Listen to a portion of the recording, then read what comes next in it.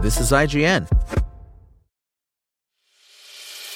As a longtime foreign correspondent, I've worked in lots of places, but nowhere as important to the world as China. I'm Jane Perlez, former Beijing bureau chief for the New York Times. Join me on my new podcast, Face Off, U.S. versus China, where I'll take you behind the scenes in the tumultuous U.S.-China relationship. Find Face Off wherever you get your podcasts.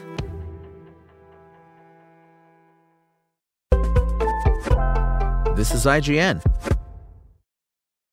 Guardians of the Galaxy Volume 3 has rocketed off to a $282 million global weekend box office victory, with $114 million coming from North America and $168.1 million brought in from overseas. As reported by ComScore, this third and final entry of James Gunn's Guardians of the Galaxy trilogy performed better than the $94 million earned by the 2014 original film domestically, but it couldn't quite reach the heights of the $146 million domestic opening of the second film in 2017. The film also couldn't quite jump as high as the Super Mario Bros. Movie's $137 million three-day domestic box office haul, but it is comfortably sitting at the second highest grossing film of 2023 in North America. That means it did better than the $104 million Ant-Man and the Wasp: Quantumania brought in earlier this year. In our Guardians of the Galaxy Volume 3 review, we said, the Guardians of the Galaxy deliver their swan song in Volume 3, and it's a rockin' good time.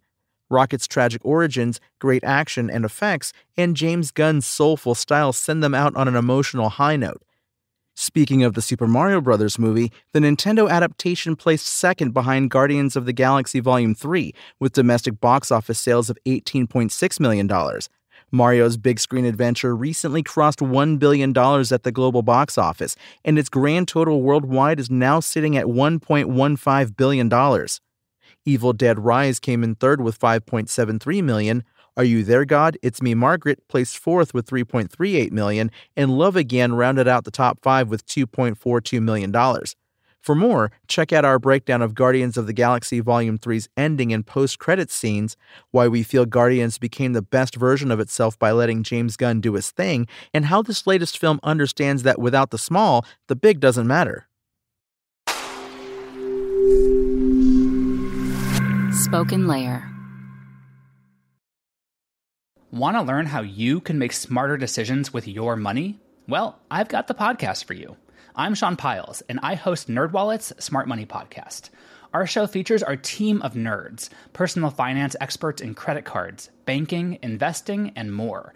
And they'll help you make the most of your money while cutting through the clutter and misinformation in today's world of personal finance.